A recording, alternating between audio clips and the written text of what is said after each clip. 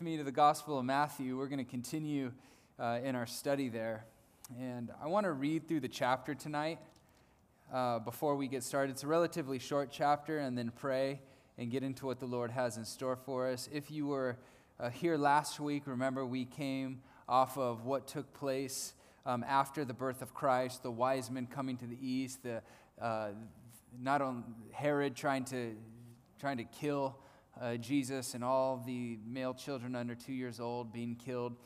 And so this point of application that we made throughout the study last week is the fulfillment of God's will in our life and His just protection over our lives as He's fulfilling that will. So with that in mind, we're going to jump into just this scene where John the Baptist comes on the scene in the baptism of Christ, and I'm excited for what the Lord has for us tonight. If you would look with me in Matthew 3, verse 1, it says this: "In those days, John the Baptist came preaching in the wilderness of Judea, saying, 'Repent, for the kingdom of heaven is at hand.'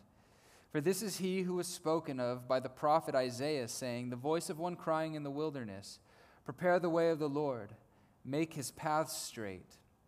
Now John himself was clothed in camel's hair, with a leather belt around his waist, and his food was locusts and wild honey.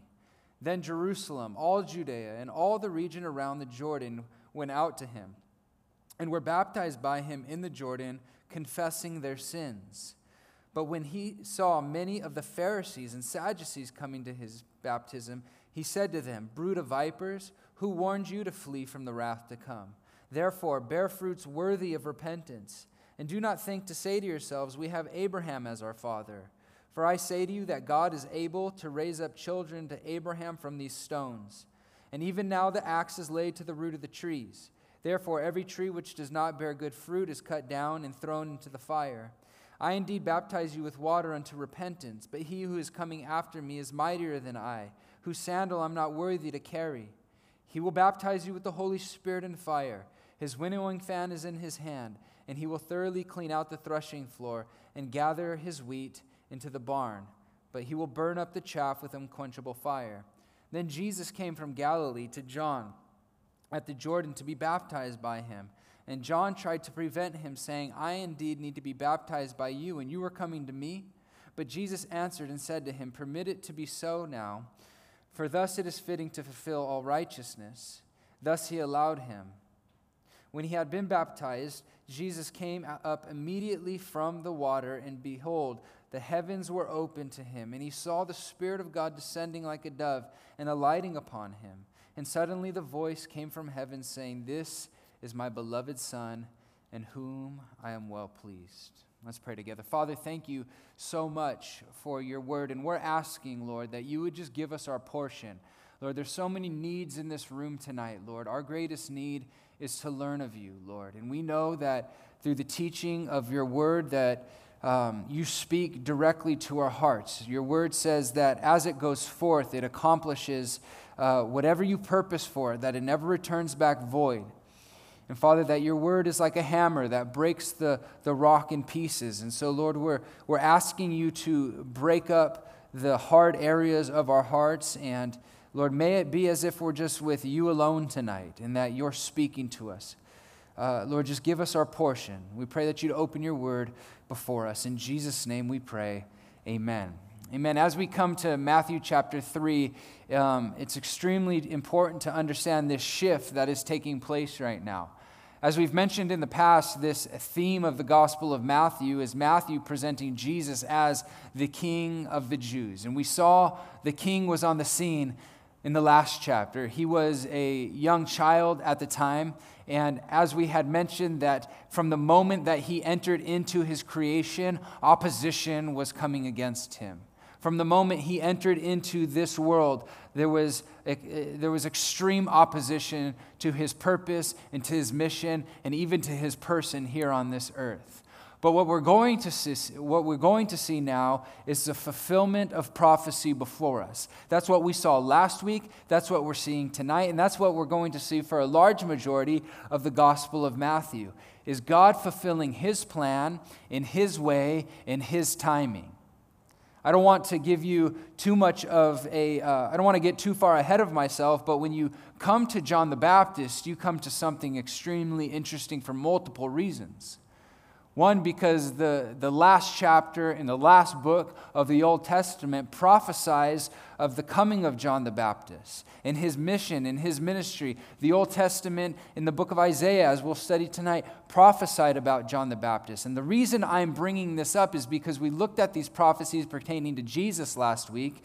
Now we're looking at these prophecies pertaining to John the Baptist, and what we're seeing here is that God is fulfilling the counsel of his own will. The same is true in your life and mine. God is fulfilling his will, and if you're seeking to walk with him, if you're saying, yes, Lord, I want to be your servant, I want to walk with you, I want to be used by you, you can rest assured that the Lord's will is going to be accomplished in your life. But just as there was opposition to the scene of Jesus entering into this world, there's also opposition to the ministry of John the Baptist. From the moment the Lord starts working, there's always going to be opposition. I've said it before in the past, I'll say it again because I believe it's a biblical principle. Wherever God is seeking to build and to bless, the enemy is trying to divide and destroy. Continually. But what do we see? We see this man in John the Baptist operating under the authority and the power and the anointing of the Holy Spirit. But what I want to note at the top end of this study is what you don't see. You don't see the years of preparation. You don't see the years of loneliness. You don't see the years where he was just out in the wilderness being nobody. It's been said that God's prophets are emergency men for crisis hours. And John was a man who came onto the scene in an hour of crisis. The religious system was a mess. The political system was a mess. The people were downcast and distraught. They were losing hope. All while these years of faithful preparation of John the Baptist. There's one thing that we can learn about God himself as revealed in Scripture, and it's the methods of God's preparation. Because you're going to see John operating in his ministry. You're going to see Jesus being baptized and the Father affirming him. The voice of heaven, this is my beloved Son in whom I am well pleased. But what happened in these 28 years of silence in the life of Christ? What happened in these 30 years of silence in the life of John the Baptist? It's preparation for the call. It's these years where the Lord will mold and the Lord will shape in solitude. God's prophets were very, very lonely people. Leadership can be a very, very lonely place. But the Lord is there. And for all these years, the Lord is just confirming this passion, confirming this vision, confirming this purpose in John the Baptist's life. Because if you look at John the Baptist's life as recorded in the beginning of Luke's gospel, that his mother Elizabeth and his father Zacharias prayed for him for years. She was in her 80s when she got pregnant with him. John the Baptist's father, Zacharias, was so discouraged and there's this one burden. I don't know if you've ever been there in your life. There's this one burden that you believe that the Lord has instilled upon your heart. And the more you pray about it, the more crazy it drives you because the more impossible you think it is to the fulfillment of it coming to pass in your life. And that's what took place in Zacharias and in Elizabeth's life. So much so, when he's ministering in the temple of the Lord, an angel appears to him and he says, your prayers have come up to the Lord and your prayers are going to be answered. And he gives him this prophecy of his son, John the Baptist, who's going to be the forerunner of Jesus Christ, the Messiah.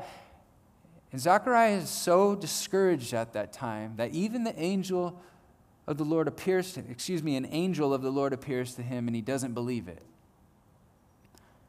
How discouraged do you have to be? What a dark place to be in. And yet the Lord intervenes in that season.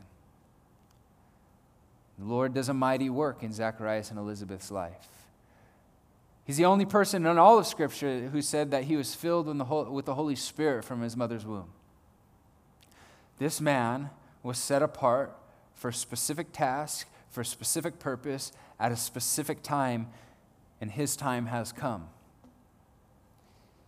Notice it says, in those days, John the Baptist came preaching in the wilderness of Judea and saying, "Repent, for the kingdom of heaven is at hand. For this is he who was spoken of by the prophet Isaiah, saying, the voice of one," notice his ministry, he's crying in the wilderness, preparing the way of the Lord, saying, "Make his paths straight." In ancient times, there were people who would go before a king when they were on their way to their destination, and they would remove the debris, and they would clear the roads, and they would repair the breaches in the gap, and anything that was in the way of them getting to their destination, they would remove. That's all John the Baptist was. He was preparing the way for the Messiah. Remember what he would say in John 3:30, "He must increase, but I must decrease." And even this man who is going to be used mightily by the Lord, even though the Bible says, Jesus himself says, and we'll get there, was the greatest man ever born of woman, who is still a man of like passions to you and I.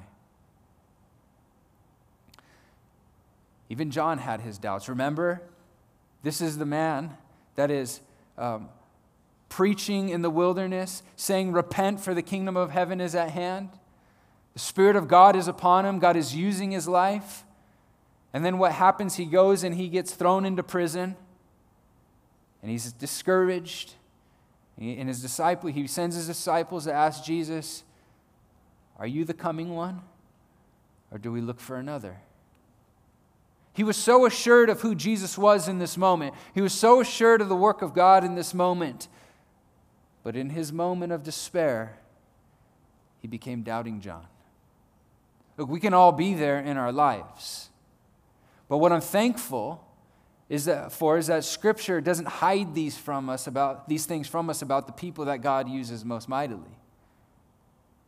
Is there people of like passion, anointed by the Spirit of God, chosen by the Lord to do his work, but subject to the same difficulties and challenges that we are as believers? It says, in those days, John the Baptist came preaching in the wilderness. Notice where he's preaching. He's preaching in the wilderness. We'll touch that later. He says, in saying, "Repent, for the kingdom of heaven is at hand." The Bible gives a great place to the significance of John the Baptist. Jesus himself says that he was the greatest man ever born in woman. If you take note of the scripture in Luke 7:24 through 28. It says, when the messengers of John had departed, he began to speak to the multitudes concerning John. This is Jesus speaking. He said, "What did you go out in the wilderness to see? A reed shaken by the wind?" I love this picture that Jesus is giving. He's not a reed shaken by the tides and the emotions of culture and people. He's like a brass pole standing face first in the face of opposition. He's not moved. He's not swayed by the waves of culture. He's not swayed by the waves of the religious system. He's not swayed by the opinions of man. He stood there, strong and bold, proclaiming the message of repentance in the kingdom of God. What did you go out to see? A reed shaken in the wind? What did you go out to see? A man clothed in soft garments? Indeed, those who are gorgeously apparelled live in luxury.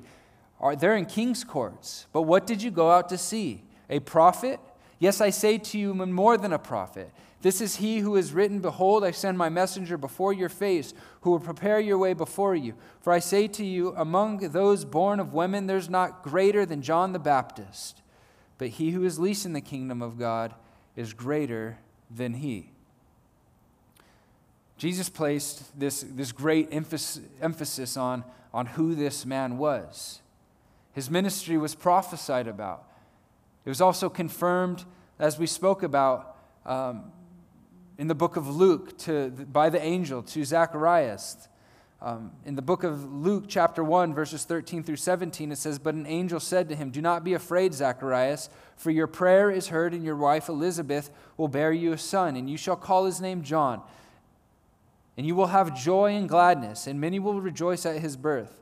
For he will be great in the sight of the Lord, and shall drink neither wine nor strong drink.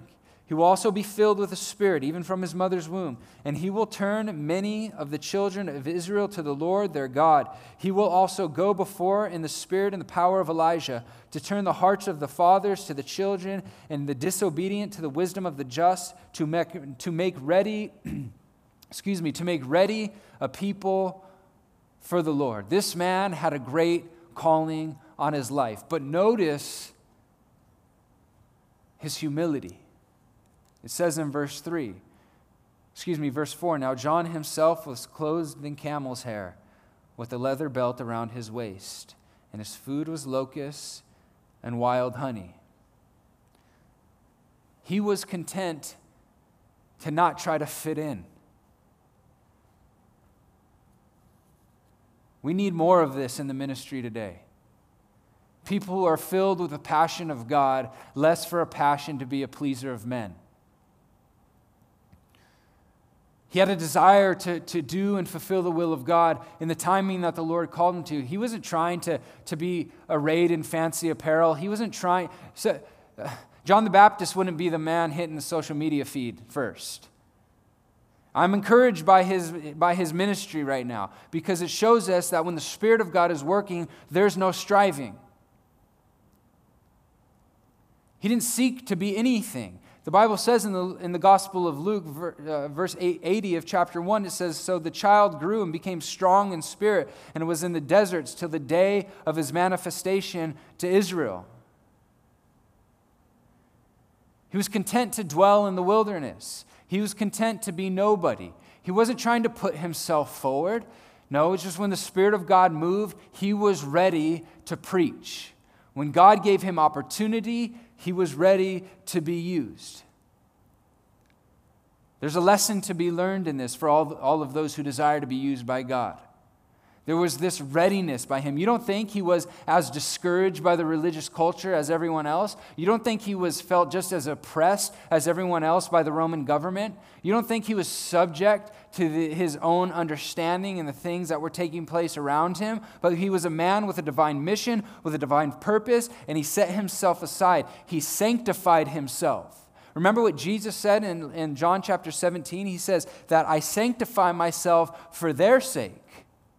He chose to set himself apart. And when the Lord calls you into this deeper knowledge of who he is, when the Lord calls you into a deeper life of surrender, it's for a purpose. You have to trust in that. And sometimes we neglect to obey that come hither, I'll say, of the Holy Spirit, to get alone with him, to set yourself apart, and to just walk that straight and narrow. And because we neglect to do that, we neglect to see the fulfillment of the promises of God and the will of God and the operation of the power of God in our lives. If you're his child, if you walk with him, if you got a relationship with him, I'm sure you've heard the still small voice that says, "Come away with me." Prepare yourself, because I'm going to use you. But what happens? We get discouraged in those wilderness seasons. Every person that God used to any capacity had a wilderness season in their life. But John didn't waste his wilderness season. John didn't doubt the will of God in his life. His heart burned for a relationship with God. And when God was ready, he was ready. That's a challenge here tonight. When God is ready, will you be ready? Because the Bible says that the eyes of the Lord, they range to and fro throughout the whole earth, strengthening those hearts that are fully committed to him. Ezekiel 22:30 says that he sought for a man who would stand in the gap, but he found none. Isaiah 59:16 says the same thing, that the Lord was looking for someone to stand in the gap, but he found no one. Let that never be said of us. I don't know about you, but I'm pretty discontent with this world and this culture and the way that it's going. I'm pretty discontent with what this world has to offer. I'm really aware that if this world keeps going in the way that it's going, it's not going to last. And I want to be I want to be a man of purpose. I want to be a man on a mission. I want to be a man who the Lord can just trust, to wait on him in faith, to be faithful, to prepare when he asks me to prepare. So when he opens the door, it's not a matter of if the door is going to open, it's when the door is going to open. And when the door is open, will you be ready? Because the message that changed my life was the truth that God had a plan for my life. The message that changed my life is that God had a calling on my life. And if that's true, I was like, Lord, I want to be about it, whatever you have. I'm tired of living for this world. I'm tired of doing things for this world. I want my life to matter in eternity. John is so opposite of the culture. John's not trying to be like the culture to meet the culture. John's just being himself. John's just being the man who God called him to be. When you read in the Gospel of Luke, that's just a prophecy in the book of Malachi that he didn't drink strong drink. That's just the Nazirite vow. It's this life of separation. And he took it seriously. You'll be used to the degree that you want to be used in your life. Now, I fully believe that God has a specific calling, a specific purpose for each and every one of our lives. I believe that with all of my heart. And I don't believe you should strive to attain anything that God doesn't want for you. That's not what I'm saying. But what I am saying is that I believe that many of us fall short as it pertains to the calling of God upon our life, because we won't take him seriously enough to sanctify ourselves enough to say, okay, Lord, I'm done with this. I'm done with that. Lord, you show me what you want me to lay down for you. You show me what you want me to pick up for you, because I just want to be used. And I want to be where you want me to be when you're ready to use me. That's why Paul would tell Timothy to give yourself entirely over to your calling. That's a heart-searching question. To give yourself entirely over to your calling, which means we all have a calling upon our life. The gifts and the calling of God are irrevocable. The Bible says in 2 Peter 1 to make your calling and election sure, for if you do this, you will never stumble. John was a man who was content to prepare in the wilderness. And now, it's amazing to me, because what you see taking place in the life of Jesus, a few months before John the Baptist is born or is conceived, and then he's born, and then Jesus is born, you just see God working. When God is working on one end, he's always working on the other end. God is always preparing. God is fulfilling his will in John's life. God is fulfilling the will in the life of his son, and he is preparing them, and they are intersecting at the perfect time, at the perfect place for the fulfillment of the will of God. It says again in verse 4, it says, "Now John himself was clothed in camel's hair, with a leather belt around his waist, and his food was locusts and wild honey." Notice this in verse 5, "Then Jerusalem and all Judea and all the region around the Jordan went out to him and were baptized by him in the Jordan." Notice this, confessing their sins. What was the message of John the Baptist? Repent, for the kingdom of God is at hand. What was Jesus' first message? Repent, for the kingdom of God is at hand. When the disciples went out, when he sent out the 12, what was their message? Repent, the kingdom of God is at hand. What was the message in the book of Acts? Repent, the kingdom of God is at hand. And sometimes we despise this word repentance. Repentance is not feeling sorry for sin. Repentance is acknowledging your sin, and the word literally means to change one's mind. It literally means to do an about face and walk the other direction. Spirit-filled, anointed preaching brings conviction. His message wasn't this beautifully outlined 3-point sermon. He said, repent, and their hearts were pierced. Change. And it literally just means the way you're going is the way to destruction, but the way God wants you to go is the way that's going to lead to everlasting life. Walk that way. Change your mind. Change your course. And I'm so thankful that there's room for repentance. What did we just sing? What can wash away my sins? Nothing but the blood of Jesus. What can make me whole again? Nothing but the blood of Jesus. Do you truly believe in the sufficiency of the blood of Jesus? And by the sufficiency of the blood of Jesus, I mean that it is sufficient to cleanse and to eliminate and to remove completely all of your sin. When that truth becomes real to you, and that when you give your life to Christ, you don't just get the removal of sin, you get the adding of righteousness to your life, it changes everything. It changes everything. Notice all Judea and all the region around the Jordan came out to him. God is moving. God is moving. There's no striving. John didn't move. God had John where God wanted John. And God brought the people to John that God wanted out there. And this is for those of you who have been there, this was no easy trek for all these people. They heard something was going on. There's a guy named John the Baptist, and he's preaching with authority. And what was the identification of his ministry? Changed hearts. Lives were being changed. What were people given? People were given hope. What was the prophecy about him? That he will turn the hearts of the fathers back to the children, and the disobedient to the wisdom of the just, to make ready a people prepared for the Lord. A work was taking place. The Lord was coming. He was preparing the hearts. He was stirring the hearts of the people with this message of repentance. He was breaking up the fallow ground of the hearts of the people of God so that the truths of the message of Christ could come on fertile soil. It goes on in verse 7, it says, "But when he saw many of the Pharisees and Sadducees," these are the religious leaders, these are the people who were of high stature. This is why God used John, because John was no respecter of persons.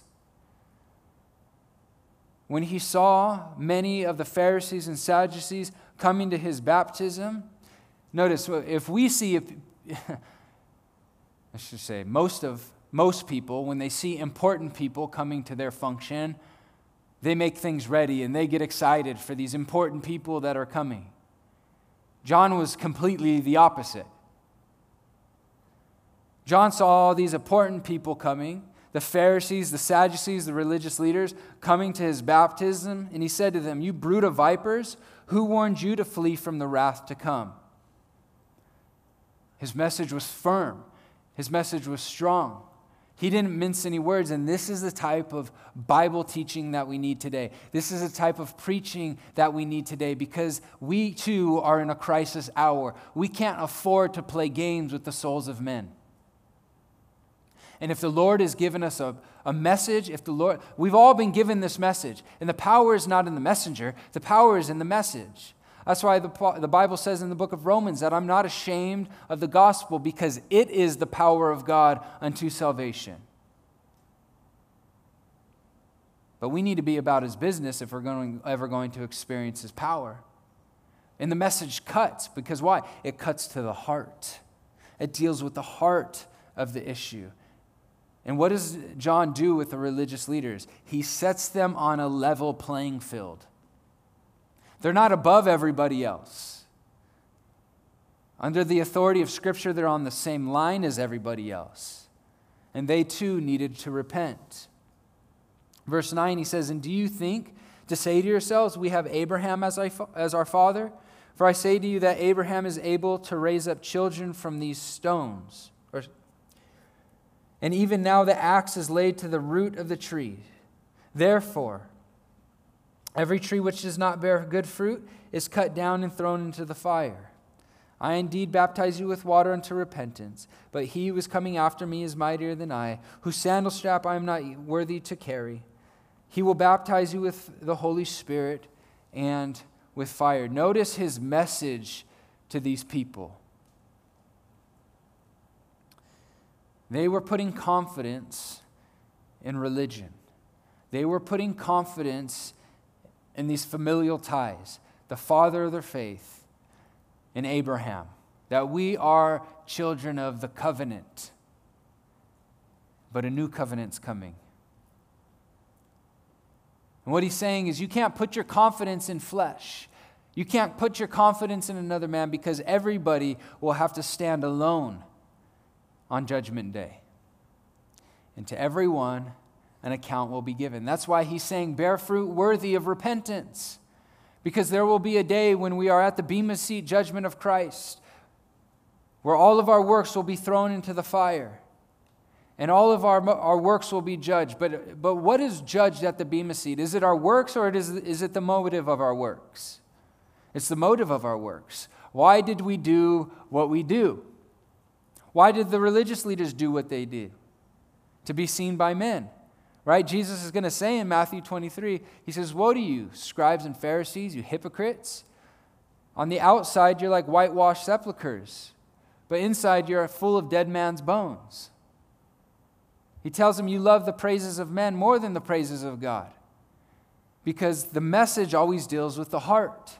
And he's telling them essentially the work that you're doing right now has no eternal value. And they've given their whole lives to this. To really understand the religious system is to understand all these laws and all these regulations and all these do's and all these don'ts and all these things that they were bound by. And in the eyes of God, they amounted to nothing.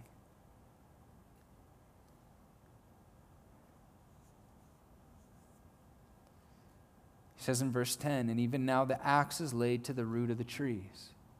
That's what we need in our lives. We need to get to the root of the problem. John was getting to the root of the problem, and it's your need for repentance. Oftentimes, you'll find the closer you get to God, the more you repent. Because the more you are aware, you're spending time alone with Him and His Word is speaking to you. His Word is convicting to you, and His Spirit, as you walk with Him, is showing you areas of your life that aren't yet Christ-like. And you find yourself repenting more, and you're not repenting out of condemnation, you're repenting out of a heart of gratitude because there's room for repentance. And because your doctrine's good, you're aware that, no, He is actually actively, He's forgiving you of your sin, and you find joy in repentance. And you say, Lord, I know that I'm this way, but I also believe that you don't only have the power to completely forgive me of my sins, but you've also given me the power to overcome my sins. That I don't have to be this way, that I truly am a new creation in Christ Jesus. And so when the axe is laid to the root of the tree in our lives, we should be thankful for that. And we should say, Lord, search me, know me, show me the root of the problem in my life, because I want to deal with it, because I want to bear fruit worthy of repentance. Why? Because all of the fruit will be tested. It'll be judged. He says at the end of verse 10, he says, therefore, every tree which does not bear good fruit, it is cut down, it is thrown into the fire. This is the same message that Jesus preached in John chapter 15. Every branch that abides in me, it bears fruit, but every branch that does not abide in me is cut down, it is thrown into the fire. And we need to ask ourselves, are we producing fruit or are we doing works? Are we doing works to be seen by men, or is the fruit of the Holy Spirit being produced in my life because I'm simply abiding in Him? They were doing works to be seen by men because they certainly weren't abiding in a life-giving relationship with the Son of God. They didn't even believe in Him. But what needs to take place for us to bear these fruits that are worthy of repentance? A simplicity of heart, number one. Saying, Lord, I know that in me no good thing dwells. But I know that if I stay close to you, that you will just have your work in my life. You've never seen a piece of fruit on a tree striving to come forth. It just happens because it's abiding in the source.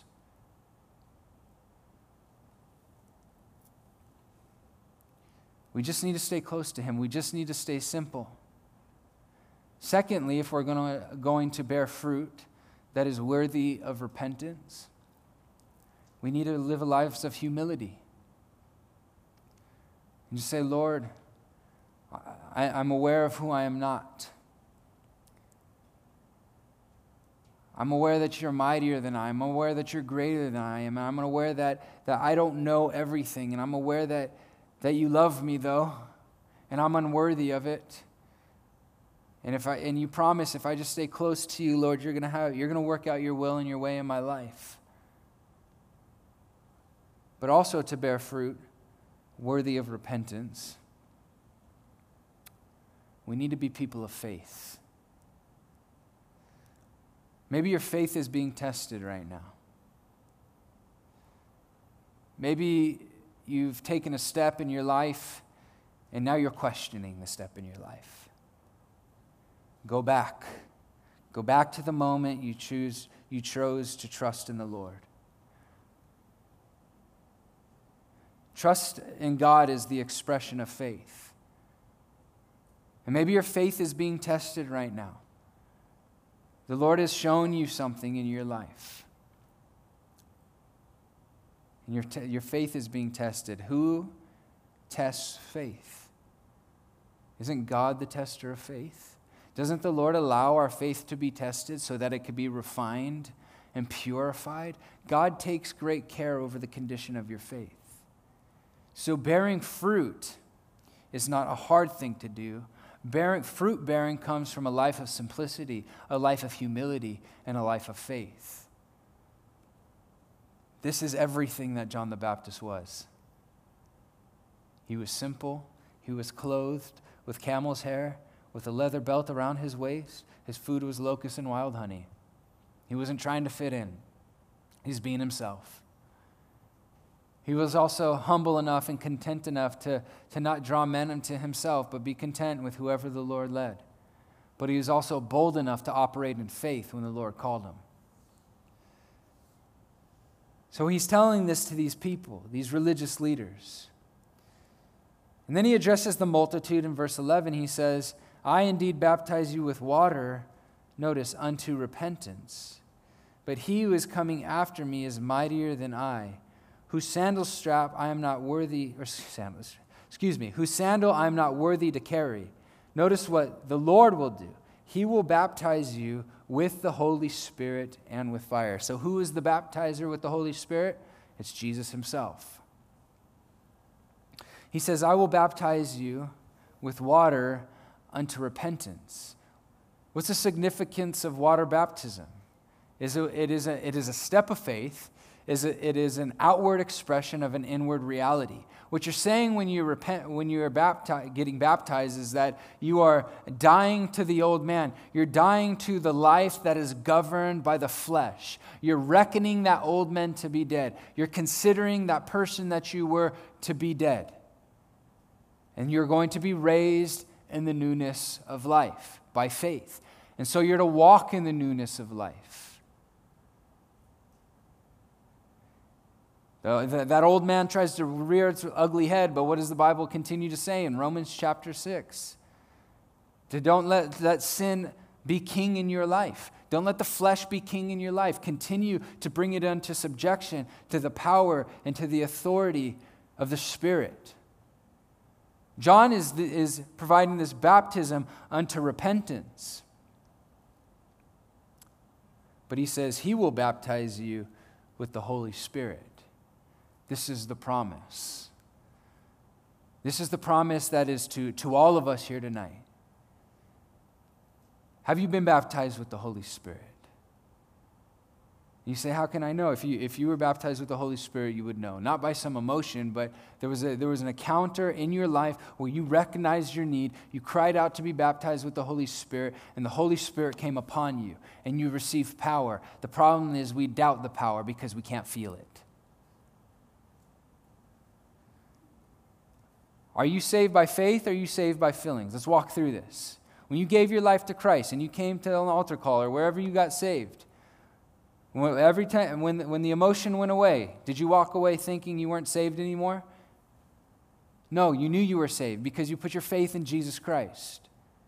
Same is true when you ask for the baptism of the Holy Spirit. And what do you have to do to receive the baptism of the Holy Spirit? Jesus says in Luke 11, if your earthly fathers know how to give you good gifts, how much more will the Heavenly Father give you the Holy Spirit to those who ask? Ask, and you will receive. Ask, and you will receive.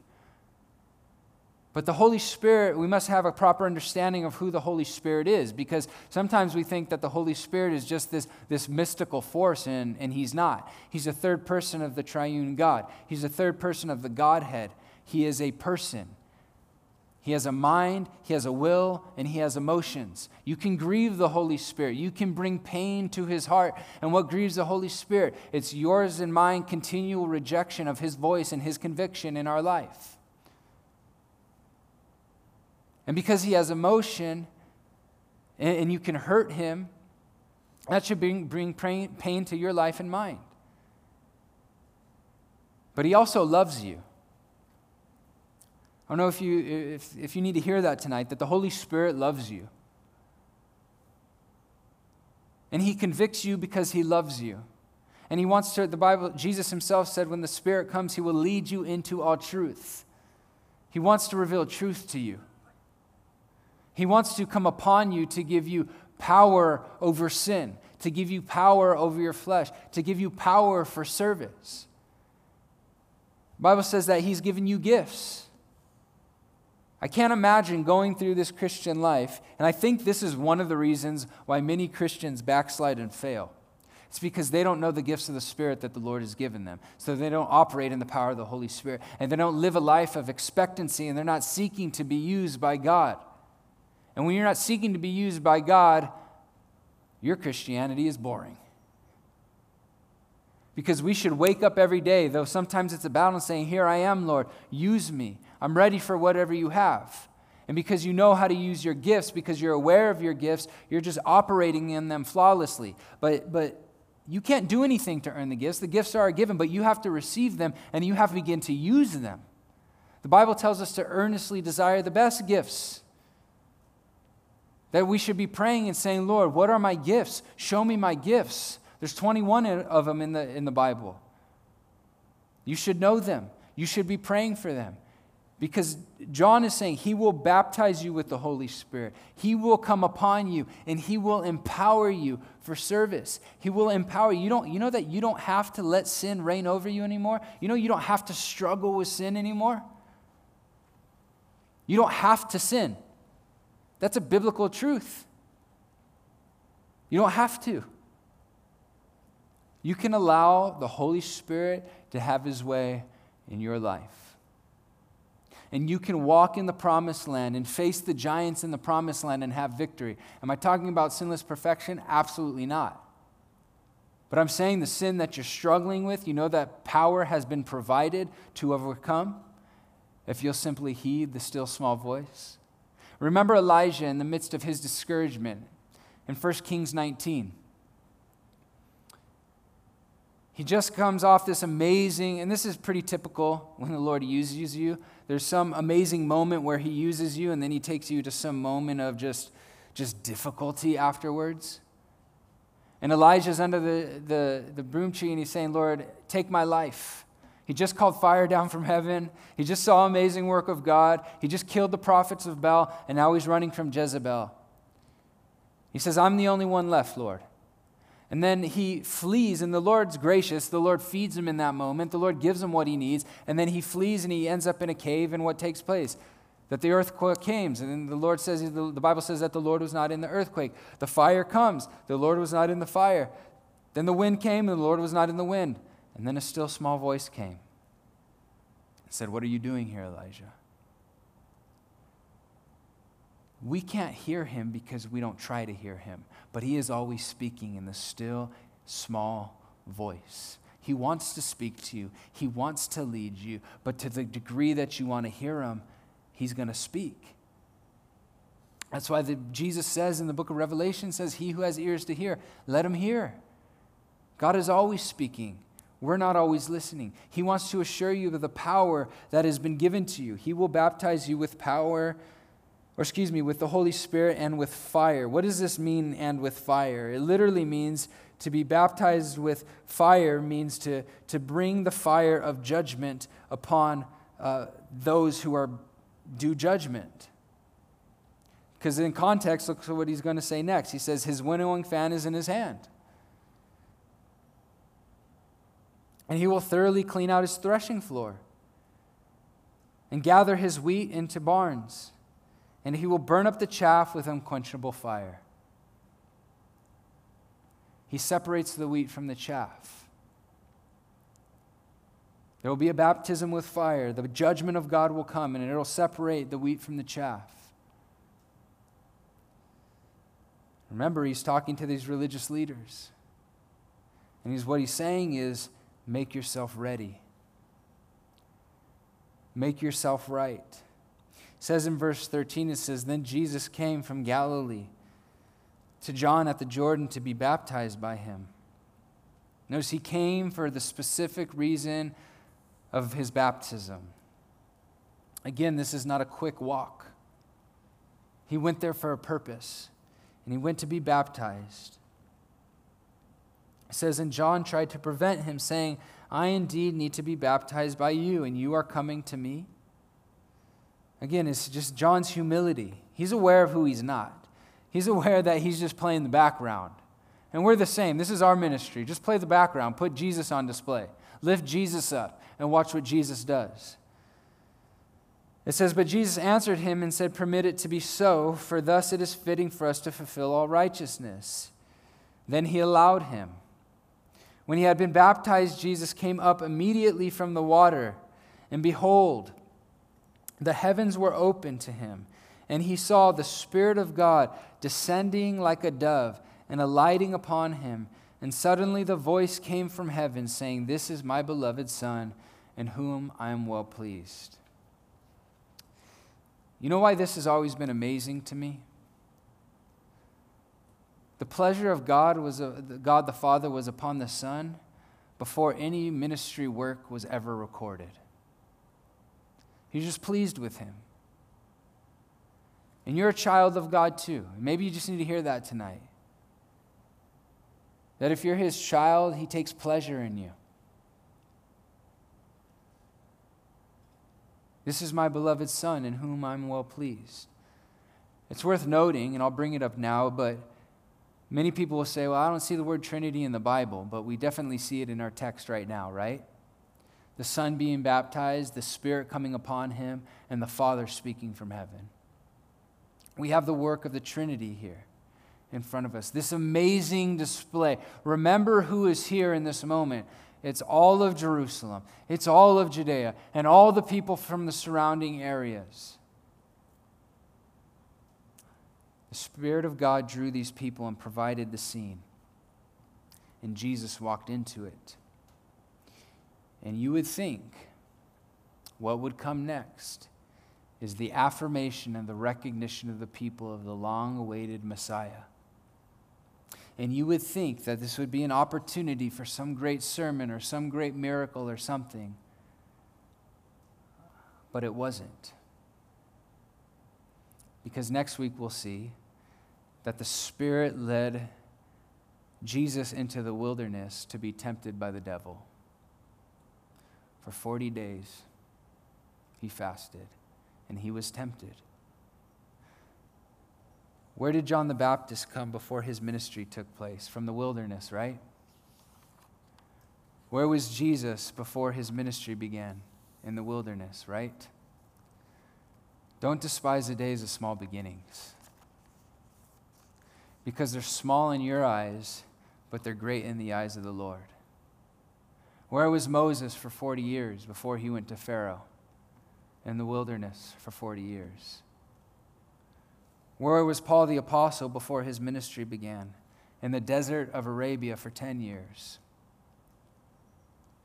God's methods of preparing his people for his work are not our methods.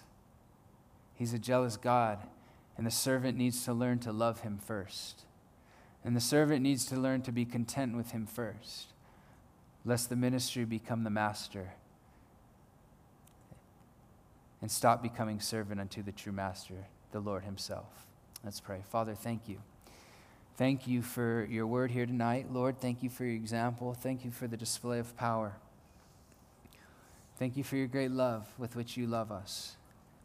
Thank you for your mercy and the gift of your Spirit, Lord. Lord, I pray for all those who are desiring to be baptized with your Spirit, that you baptize us now, Lord. Lord, for those of us who need a fresh filling, Lord, fill us afresh. Touch our lives, Lord. We need you. Go before us in power. In Jesus' name we pray.